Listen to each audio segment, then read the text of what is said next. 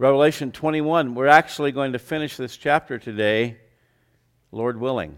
So I'm going to read verses 19 through 27. We left off in verse 18, and we've been talking about the bride, the wife of the Lamb, which in this case, we are the bride of Christ, the body of Christ, but it's also, as we have learned, a name that God has attached to the eternal dwelling place of the saints, which is the New Jerusalem, and because it'll be inhabited by His bride, God refers to the city as His bride.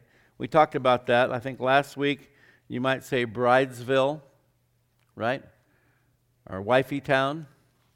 But that's why it's called the bride, but it's officially the New Jerusalem. And we've been reading about all the various aspects of what this incredible cubed-shaped city, 1,500 miles wide, long, and high. And so it sounds like something out of Star Wars, one of these cities in the sky that you see in these science fiction movies. Only this is the real deal. And we're going to continue on with the description of that here today. So let's read 19 through 27. The foundations of the wall of the city were adorned with all kinds of precious stones. The first foundation was jasper, the second sapphire, the third chalcedony, the fourth emerald, the fifth sardonyx, the sixth sardius, the seventh chrysolite, the eighth beryl, the ninth topaz, the 10th chrysoprase, the 11th jacinth, and the 12th amethyst. The 12 gates were 12 pearls. Each individual gate was of one pearl, and the street of the city was pure gold, like transparent glass. But I saw no temple in it, for the Lord God Almighty and the Lamb are its temple. The city had no need of the sun or of the moon to shine in it, for the glory of God illuminated it. The Lamb is its light, and the nations of those who are saved shall walk in its light, and the kings of the earth bring their glory and honor into it. The gates shall not be shut at all by day. There shall be no night there. And they shall bring the glory and the honor of the nations into it. But there shall be by no means enter it anything that defiles or causes an abomination or a lie, but only those who are written in the Lamb's book of life. Let's pray. Father, as we continue to look at this incredible heavenly city coming down after the millennium, where we will dwell forever in your presence, just continue to give us insight and understanding. And Lord, where we're not able to totally grasp or understand the magnitude of what awaits us, that you would just impart to us your peace and your joy, and just looking forward to that which is beyond our wildest dreams. Bless this study now, we pray, in Jesus' name. Amen. So the foundations of the wall. We had our house, we don't live there anymore. We lived there for quite a few years. We had a adobe wall in North Valley, and of course, trying to save money like everybody else, we hired someone who perhaps was not here totally legally to build the wall. We're not sure. But unfortunately, when they built it, they didn't put the proper foundation underneath, which normally you want to put a foundation of concrete or concrete block, and then you build the wall upon it. Well, they did that with part of the wall, but not all of the wall, and the part that they didn't do it with started to fall down. So foundations are important, and here we're reading about the foundations of this wall of the city, which is over 200 feet wide, by the way. So you can imagine the necessity of a tremendous foundation. By the way, also, we talked about these the different columns, the pillars, which represent the 12 apostles. And so we read about the different gems. Jasper is colorless. Sapphire is blue. Chalcedony is green or greenish blue. Emerald is bright green. Remember the Emerald City in The Wizard of Oz? And so it's interesting, all of these fantasy books and movies and stuff that we read and we watch, they're all little inklings of what God has in store for us, because it's really been planted into the heart and mind of man the amazing things of this universe that we can't see with our physical eyes. And so somehow it's expressed through the artistic creations of various people. But what we have waiting for us will far surpass anything we've ever seen. So we have sardonyx, which has layers of red and white. Sardius is blood red. And we're going on through verse 20 here with this. Chrysolite is yellow. Beryl is blue or blue-green. Topaz is golden. Chrysoprase is apple green. Jacinth is blue or blue-purple. And amethyst is purple or violet. Sounds pretty gorgeous, doesn't it? Can you imagine? And again, that's just the foundations for the wall of the city that goes around the city. By the way, nobody in heaven will be colorblind. So everybody will get to enjoy this. Can you just imagine? It's incredible. So we have the 12 gates were pearls, and each individual gate was of one pearl. Now, again, picturing the size of this city, the size of the walls and so forth, these are going to be very large gates, given the overall dimensions of the city and the wall. They will be enormous, no doubt. You know, New Jerusalem's going to be like Texas, only a whole lot bigger and a whole lot better. You know, they say everything's bigger in Texas. Well, they haven't seen the New Jerusalem yet. One pearl for each gate, and they're going to be massive. Remember, the 12 gates are the names of the 12 tribes of Israel.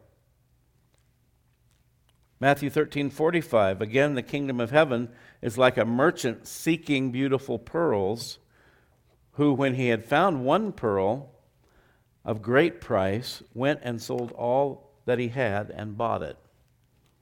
And so, yes, the 12 pearly gates, we've heard about the pearly gates before, right? Now we know what that's all about. But even though those pearly gates represent the 12 tribes, we can also say that in this parable, God is the merchant seeking beautiful pearls, and that would be those who would become his children, who would believe in him, follow him, and ultimately live forever with him in the New Jerusalem. So God's people are the pearl of great price, and the price he paid was the death of his only son on the cross of Calvary. Let me read that verse again. The kingdom of heaven is like a merchant seeking beautiful pearls, who, when he had found one pearl of great price, went and sold all that he had. And so God gave up his greatest treasure, his greatest possession, his son, Jesus Christ, to purchase us out of sin and death into life and light. So here on earth, folks, this is what we have to look forward to. And we saw here, we'll talk about it more in a moment, but the fact that there won't be any temple in the New Jerusalem. We talked last week about the temple of the tribulation, which is really the Antichrist temple.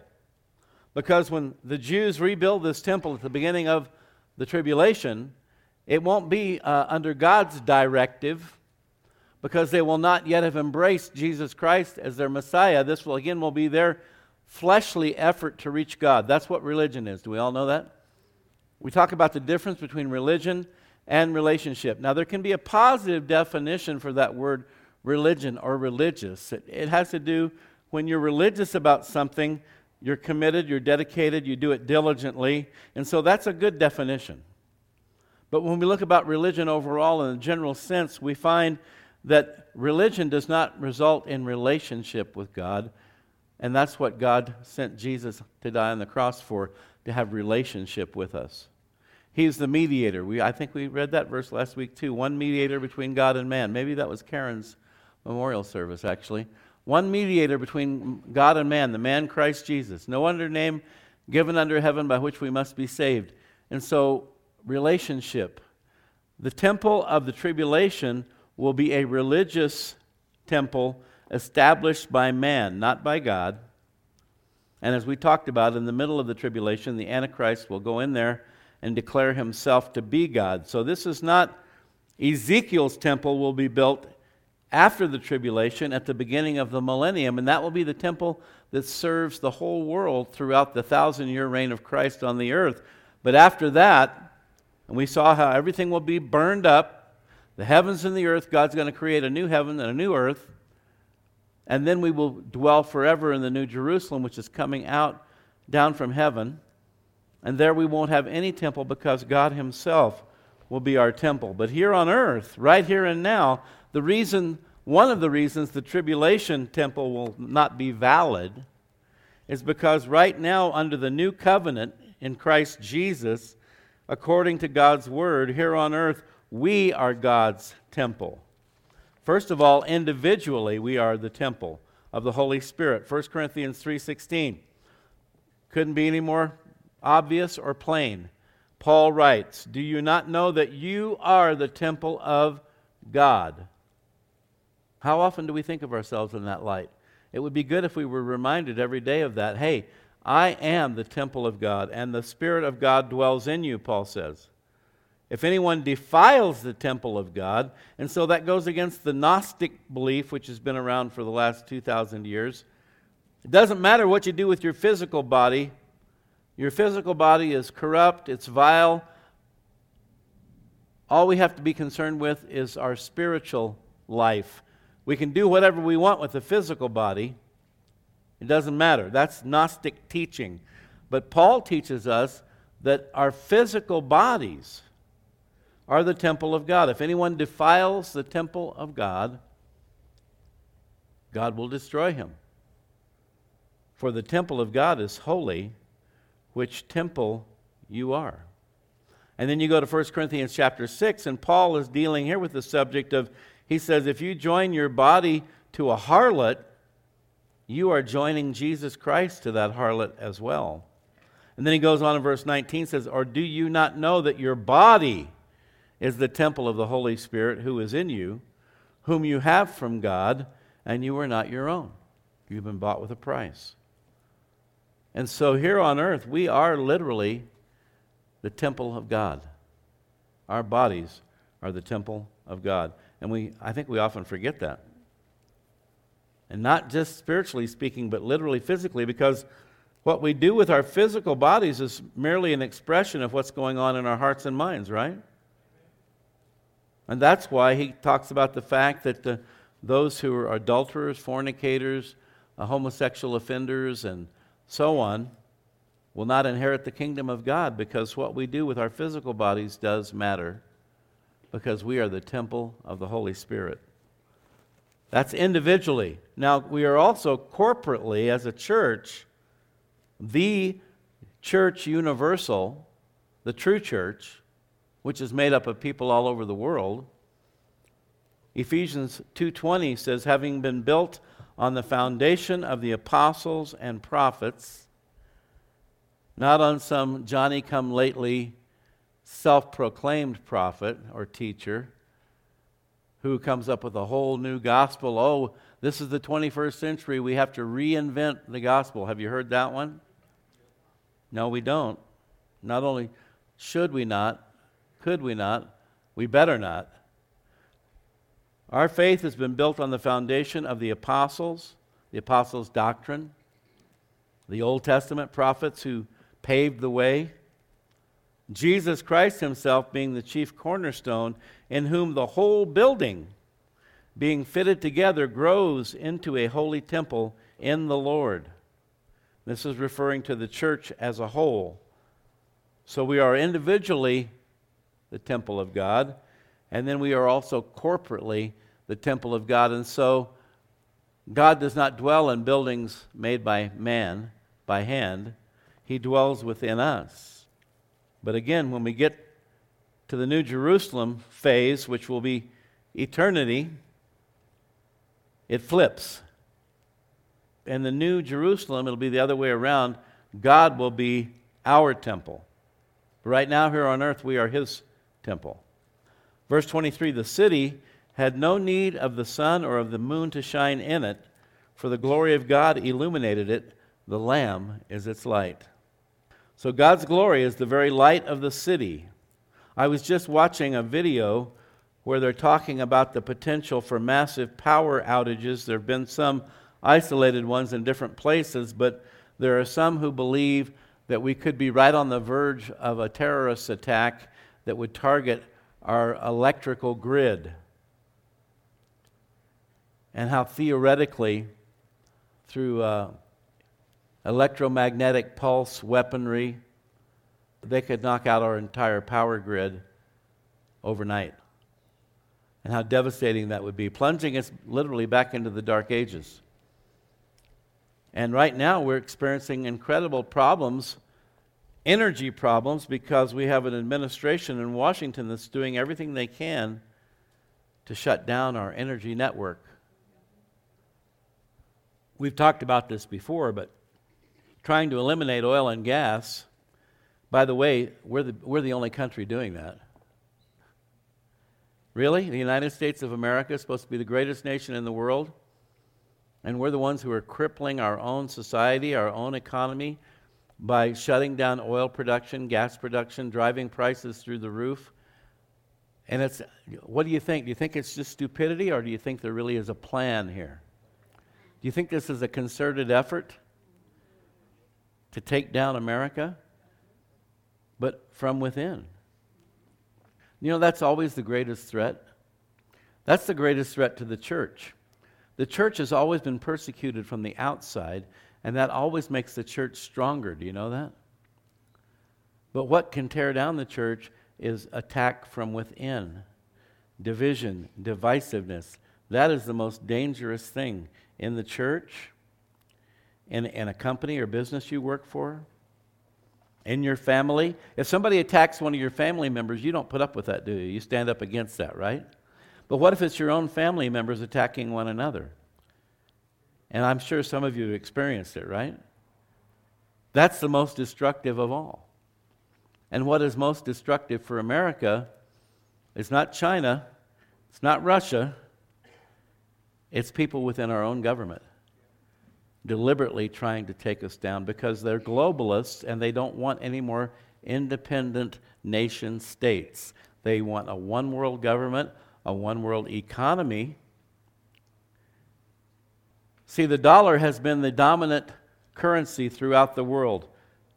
All nations rely upon the dollar because of its stability. And you go to many foreign countries, you'll find they'll take dollars any day of the week. Yeah, I'll take dollars, sure, because of its stability, or once was.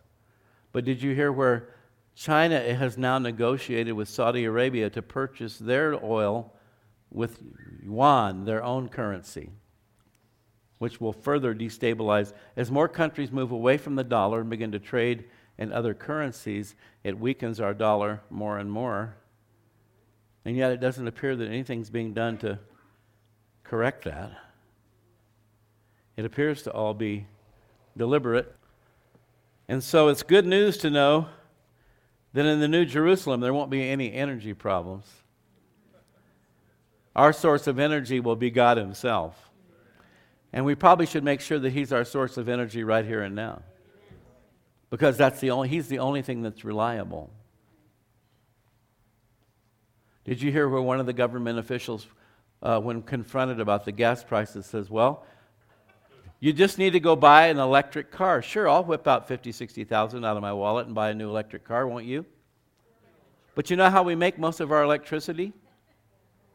With coal and oil, gas.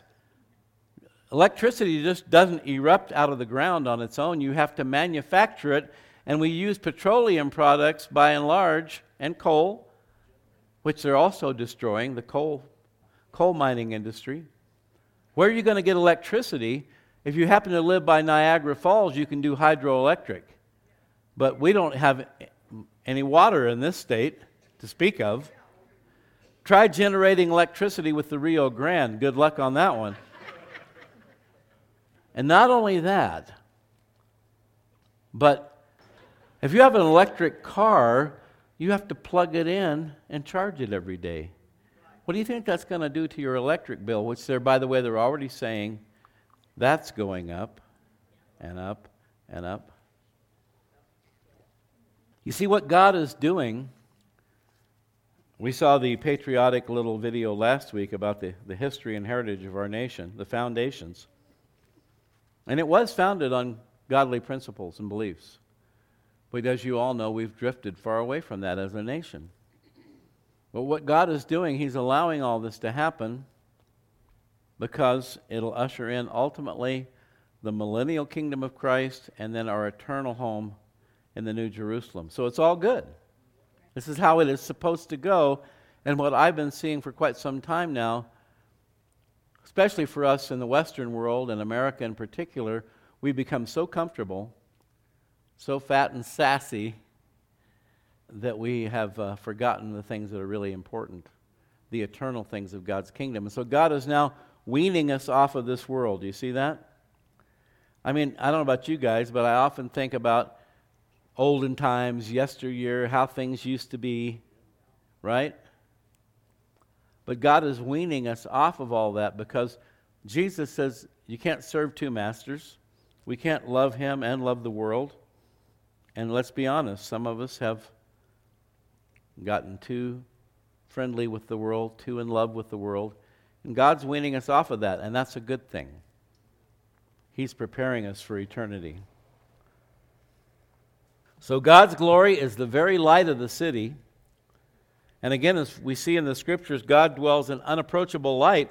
So until we receive our immortal, imperishable, incorruptible, eternal bodies that are fit for heaven, we can't be in His presence. We'd be incinerated. But we will have those bodies in the New Jerusalem, and therefore we can dwell in the light of His presence without fear.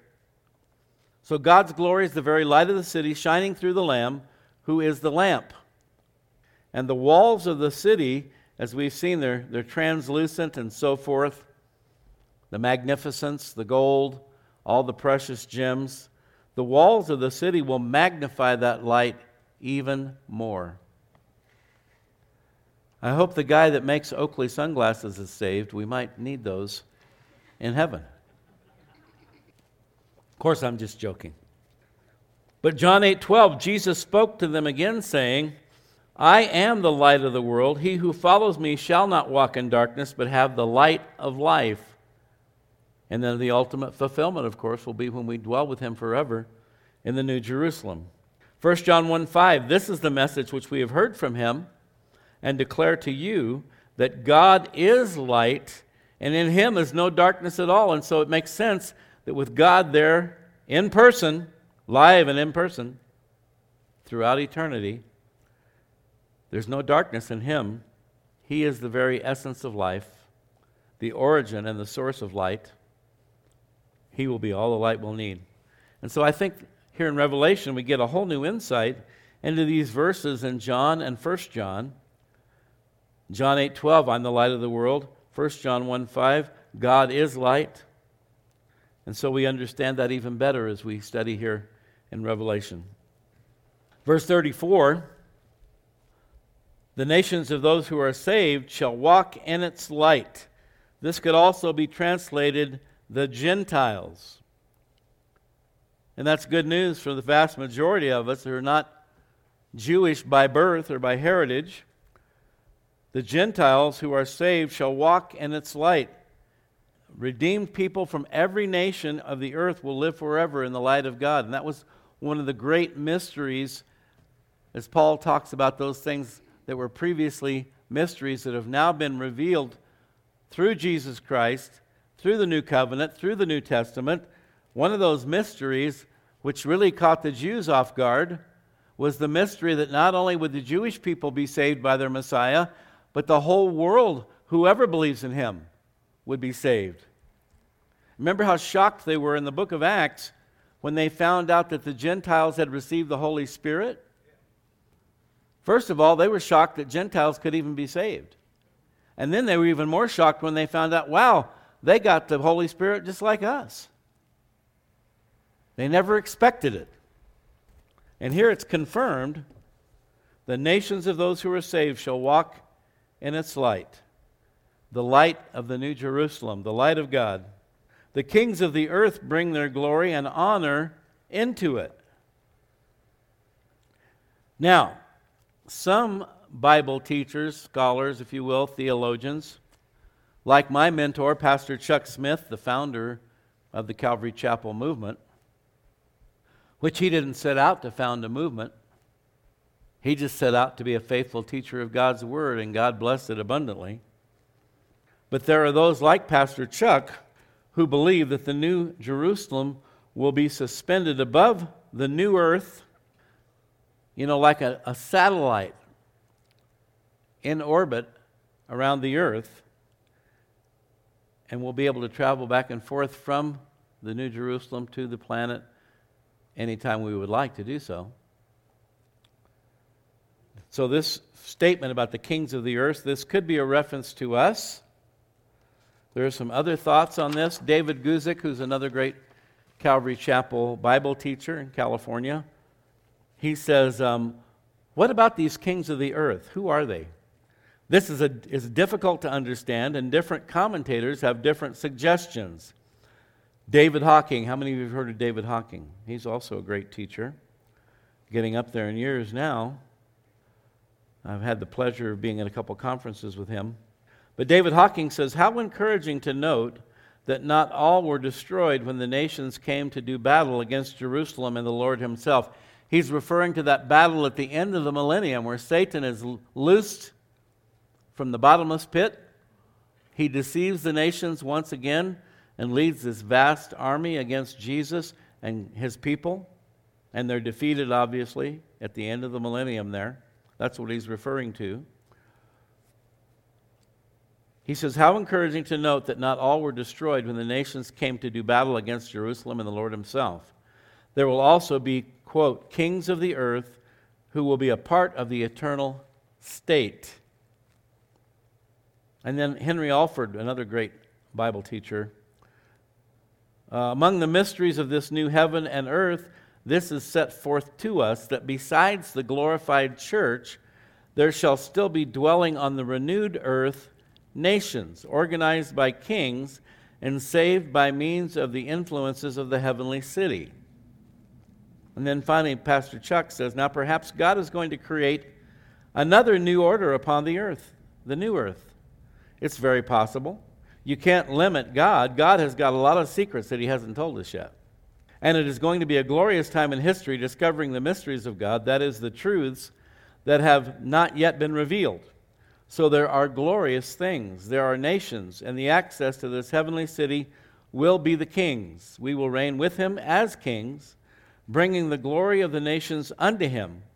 So just what kind of order or whatever is only speculation. And so this is one of those passages that nobody really claims to fully understand, but these thoughts from various Bible teachers give us some insight into potentially what this is all about. But it definitely seems to indicate that even as we're dwelling with God in the New Jerusalem, that there may be some other group, whoever they may be, dwelling on the earth. Interesting. And again, something to look forward to finding out exactly what this means when we get there.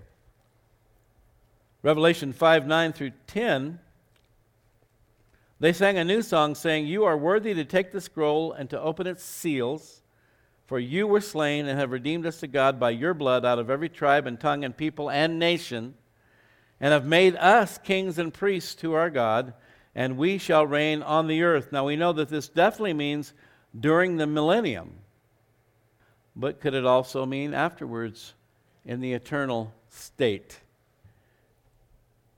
More to be learned as we go along. 1 Peter 2:9, you are a chosen generation.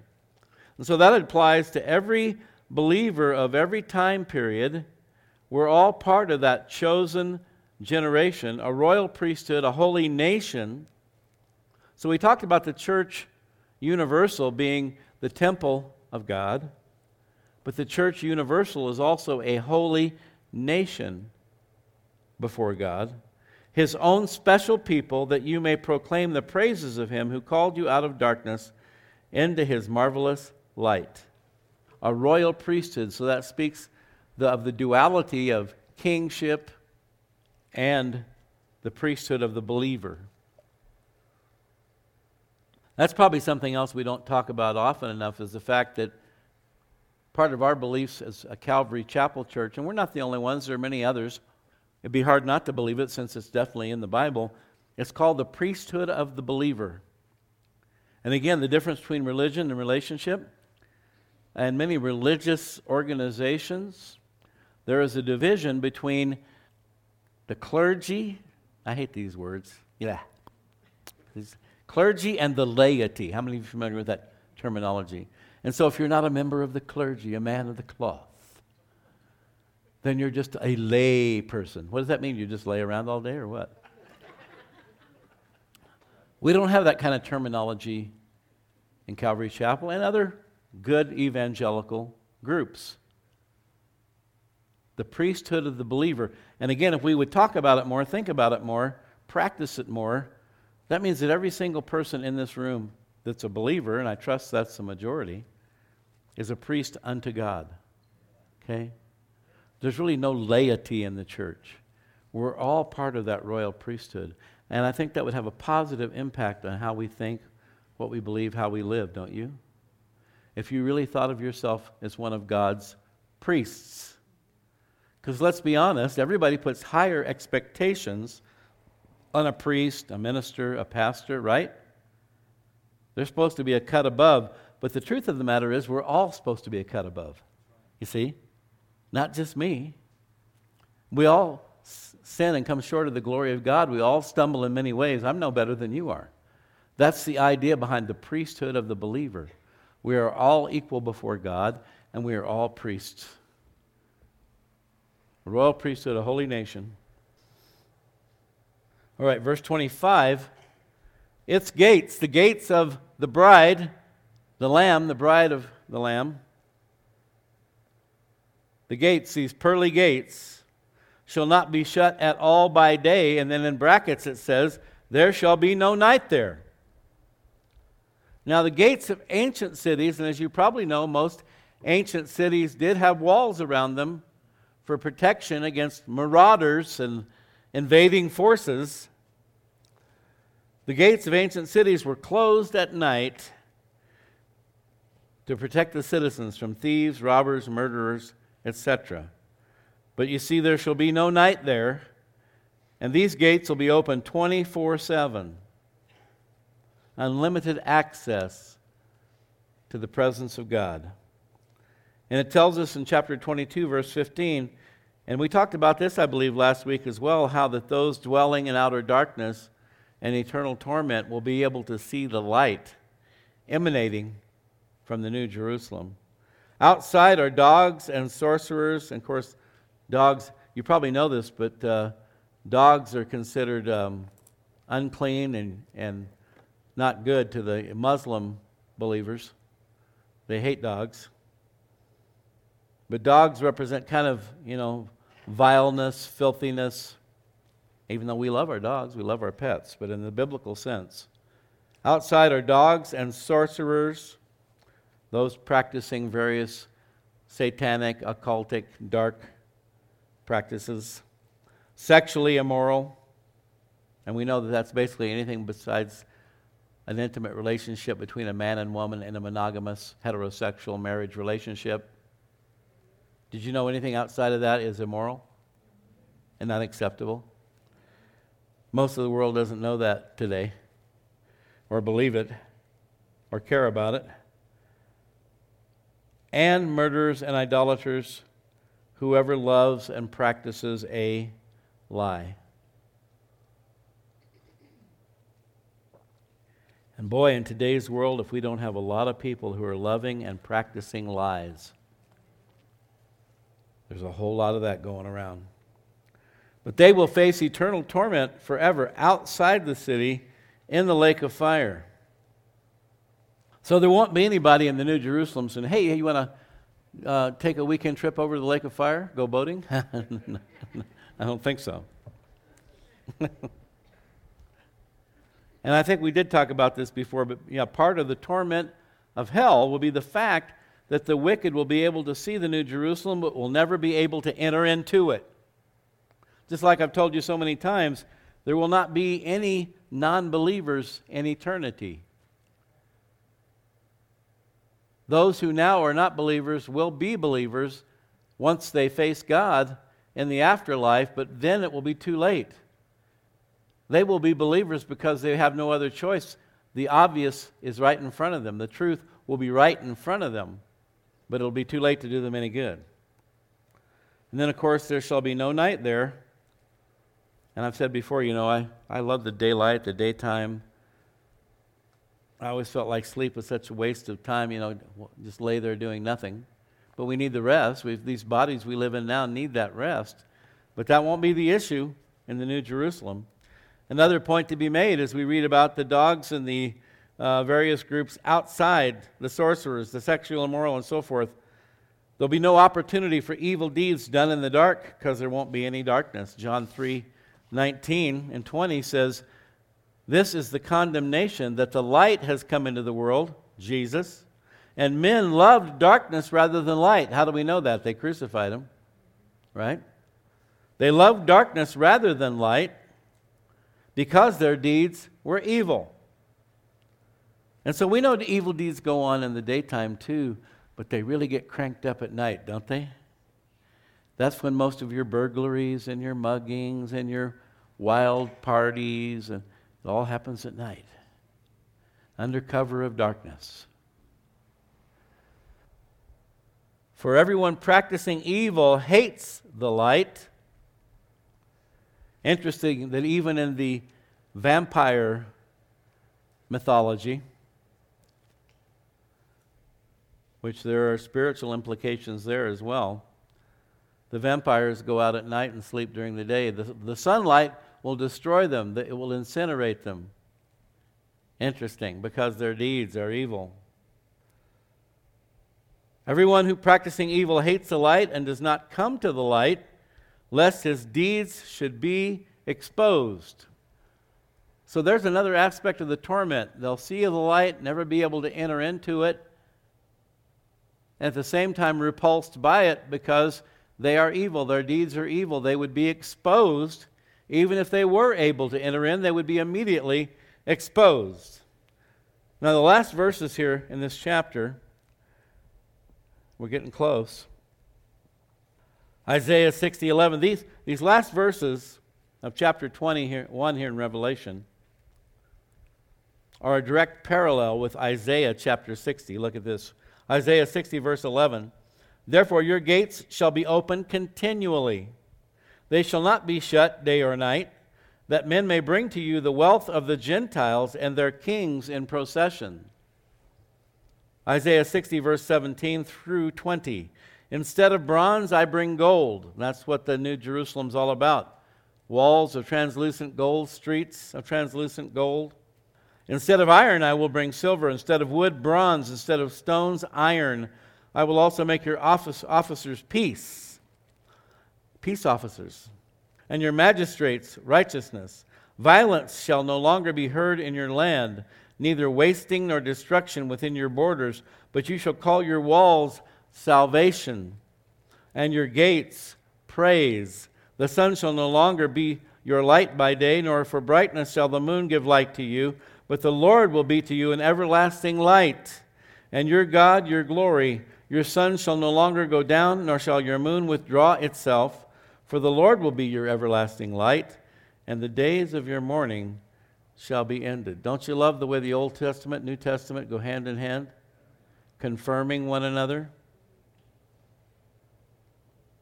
That's why, again, Pastor Chuck said, the best commentary on the Bible is the Bible. The best interpretation of the Bible is the Bible itself interpreting it. Verse 26, "They shall bring the glory and the honor of the nations into it." And again, we have yet to fully know and understand exactly what this means, other than it seems that there will be nations on the earth in eternity. Or, here's another interesting thought. We are dwelling in the New Jerusalem outside the realm of space and time. We will be eternal. No more time, no more watches, no more time schedules, timetables. But who knows? Maybe those on the earth, whoever they may be, will still be living in some sort of a time frame. Because we know that even now, angelic beings move in and out of our realm, mostly unseen. And yet the UFO phenomenon, as I've believed for many, many years, going all the way back to the days of Dr. Walter Martin, I think may have been the first one. How many of you have heard of Dr. Walter Martin? Great apologist. If you've never read any of his books, he was one of the greats.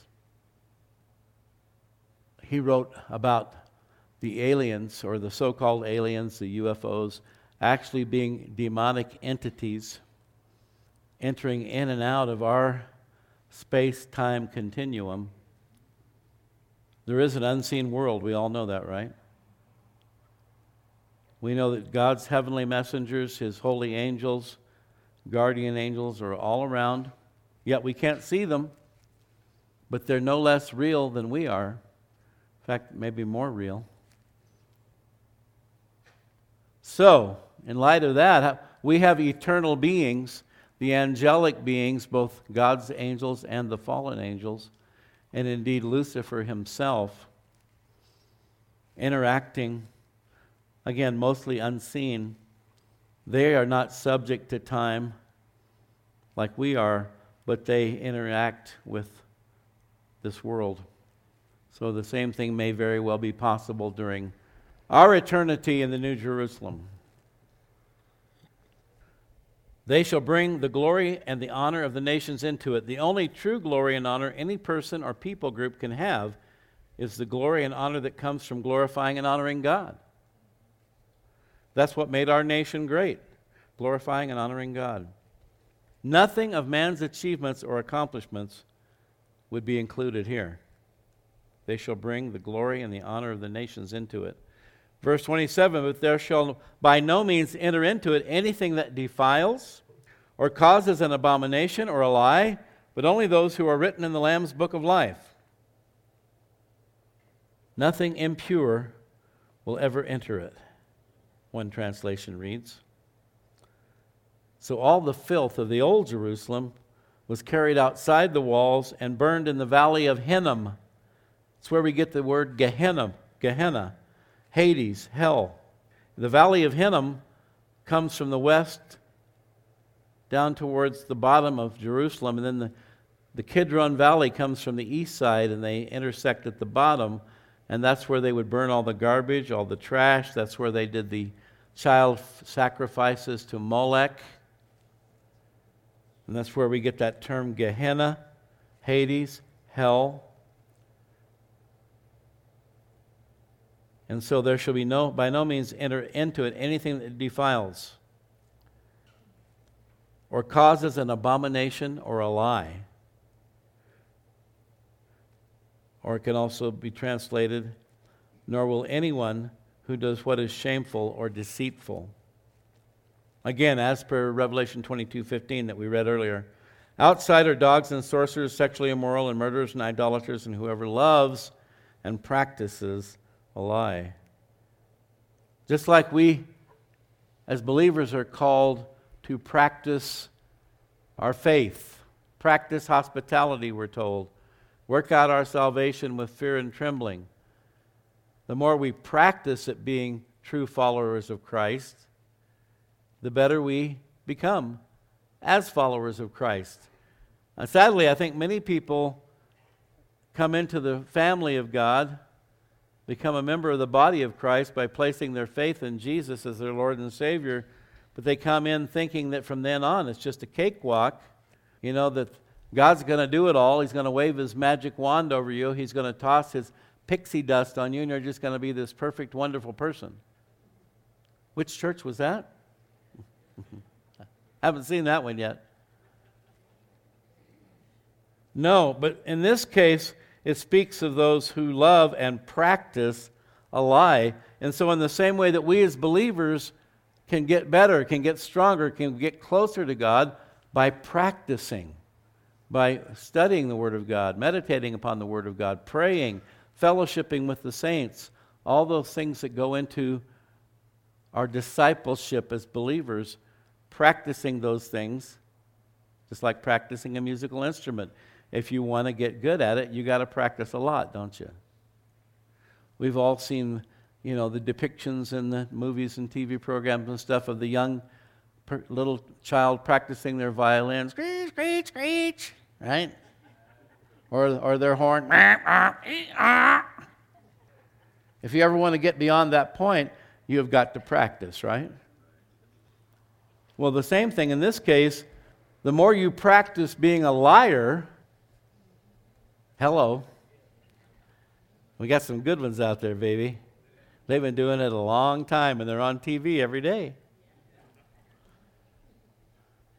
Well, they might be really good at it, but it's not going to get them into heaven, I'll tell you that. There shall by no means enter it anything that defiles or causes an abomination or a lie. Interesting, causes an abomination. So not just committing an abomination yourself, but causing an abomination. Are those in our midst today causing abominations? I watched a video the other day. This was an interview with a young girl, 23 years old, two Christian guys who have some kind of a podcast.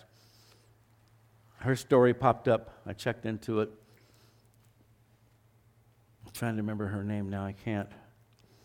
But when she was about 15, she was, a lonely, rejected teenager. She started going online, social media, particularly the site called Tumblr.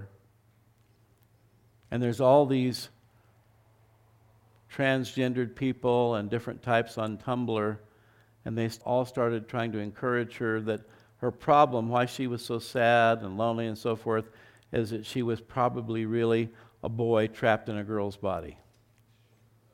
And so they groomed her, they recruited her, and more she began to buy into it, began to cut her hair, dress like a boy.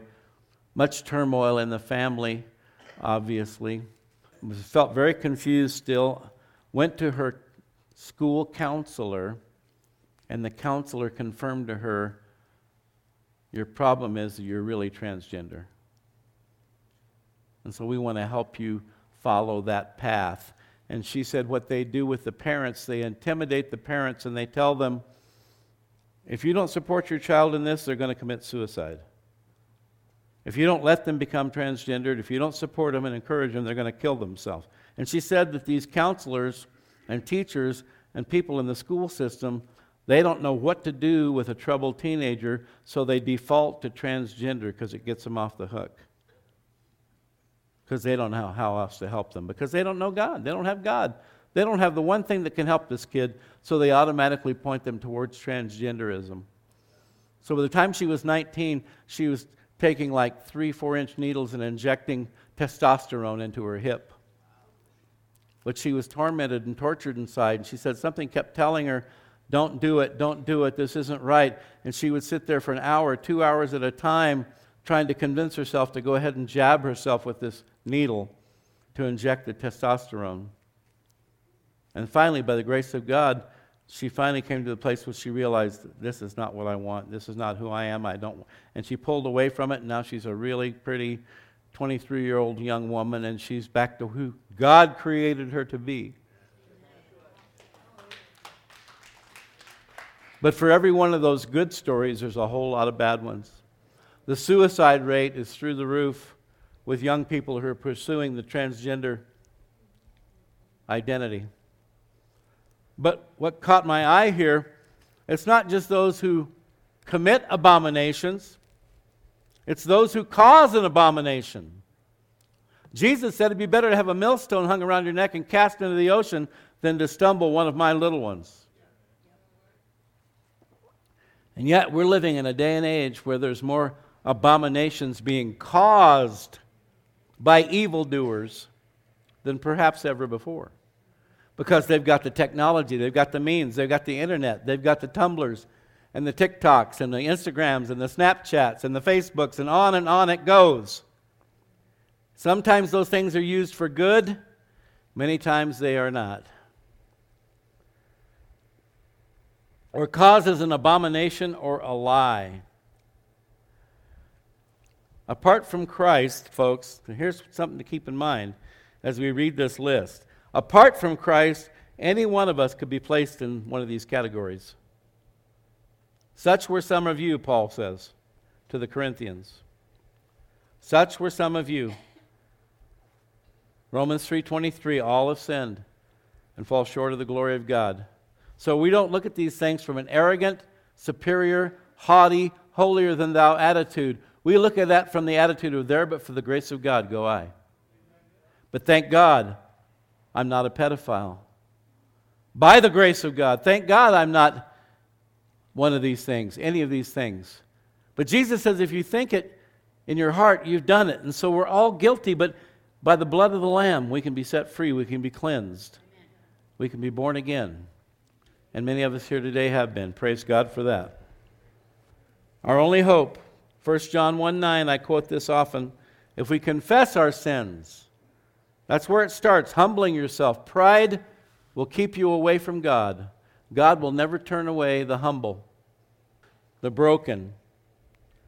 If we confess our sins, let God be true and every man a liar. You can't pull the wool over God's eyes.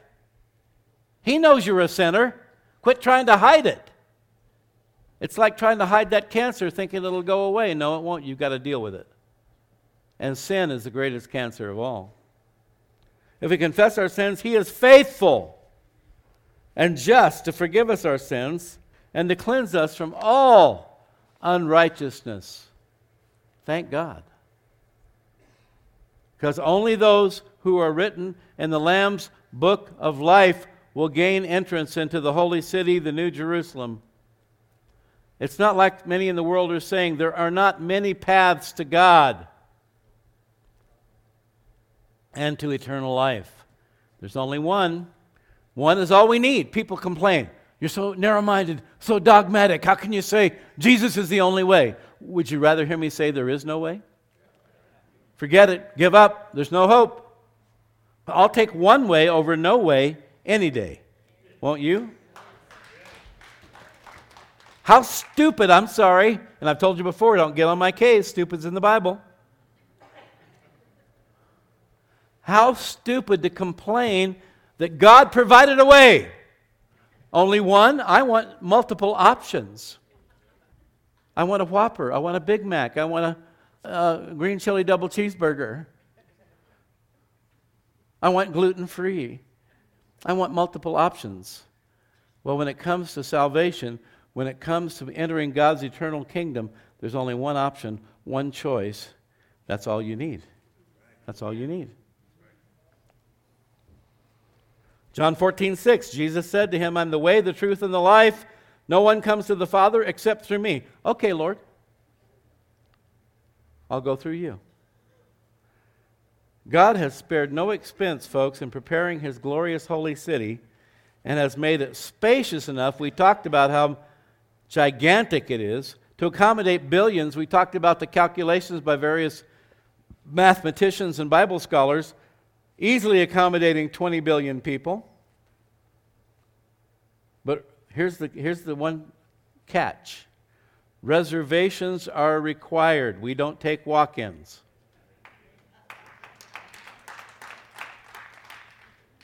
The sign at the entrance will read, this city reserved for God and His immediate family only.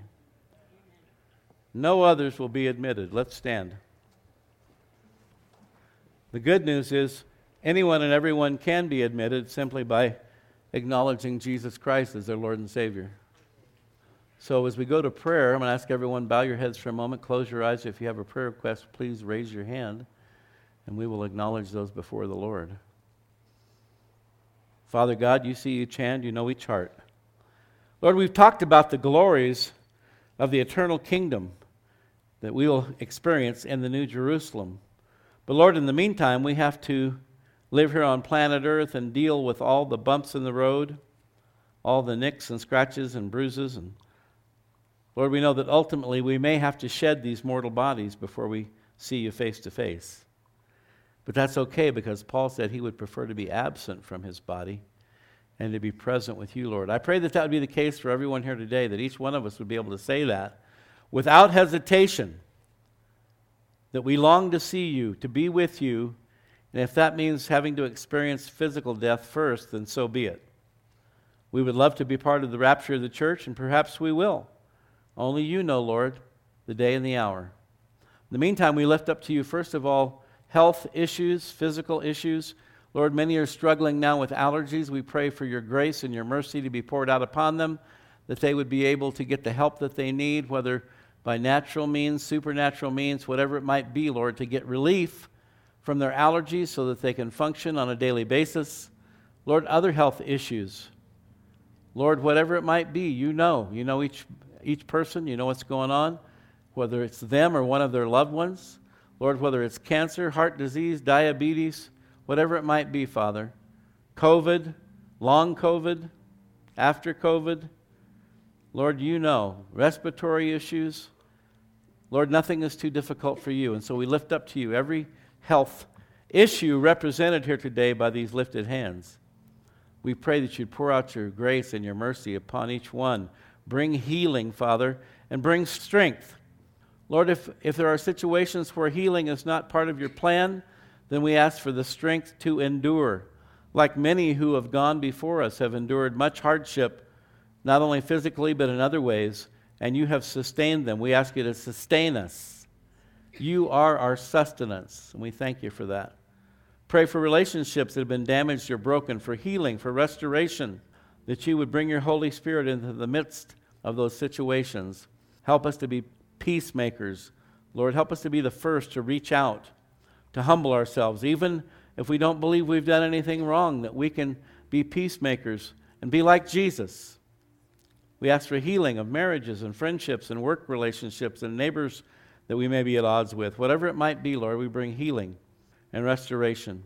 Lord, for mental and emotional issues, we know those are huge in the world we live in today. Lord, we pray for your comfort, for your strength, for your healing, whether it's a bipolar issue, schizophrenia, or just depression, anxiety. Lord, you told us that we're to cast all of our cares upon you because you care for us. Help us to do that. And you promised if we would bring everything to you in prayer and supplication with thanksgiving, that you would hear those requests. You would guard our hearts and minds with the peace that passes all understanding. We pray for that peace to come upon each one here today, Father.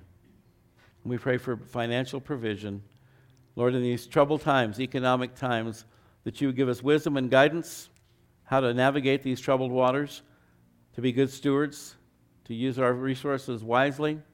And we ask that you'd multiply them, just like you multiplied the loaves and the fishes and the cruse of oil for that widow who ministered to Elijah. Thank you, God, that we have such an incredible, rich heritage in the faith, all the wondrous glories of your word and of your kingdom, both now and to come. We give you praise and thanksgiving in Jesus' name. Amen.